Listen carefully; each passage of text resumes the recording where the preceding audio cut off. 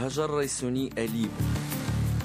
Elle, son fiancé et toutes les personnes condamnées dans le cadre de ce dossier ont bénéficié d'une grâce royale.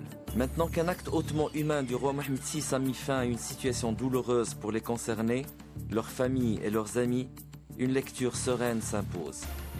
Premier constat, nous n'avons pas eu de débat. Il y a eu de la tension, de la violence verbale, des accusations de part et d'autre, mais pas de vrai débat.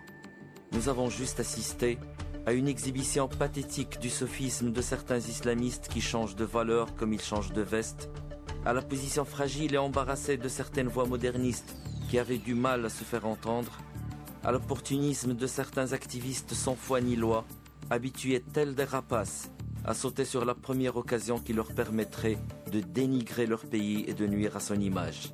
Peu leur importent les rêves anéantis d'un jeune couple, le malheur des familles concernées ou la réputation brisée d'un médecin. Leur seule obsession, c'est de créer du buzz nuisible au Maroc. Et beaucoup d'entre eux ne voyaient dans cette situation qu'une raison d'être et d'exister, espérant ainsi qu'elle perdure. Deuxième constat, les discours contradictoires. Comment peut-on revendiquer l'état de droit et demander à ce que des lois ne soient pas appliquées? Un officier de police judiciaire a pour obligation de respecter les procédures. Comment peut-on s'afficher en démocrate et lui exiger le contraire? C'est de la pure démagogie. Et c'est le cas aussi du parquet ou du magistrat.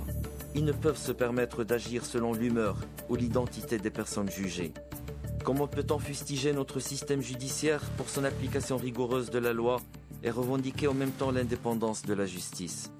Ces contradictions dans les discours et les actes qui frôlent la schizophrénie devraient nous interpeller et nous inciter à revoir notre manière d'affronter nos différences par le débat et dans la sérénité. Mais pour ce faire, il faut du courage et de l'audace chez les politiciens et les acteurs de la société civile. Ce n'est pas aux policiers ou aux juges de le faire, c'est aux législateurs de prendre l'initiative. Nous avons aujourd'hui tous les mécanismes institutionnels pour que les représentants de la nation puissent agir pour réformer et faire évoluer les textes de loi.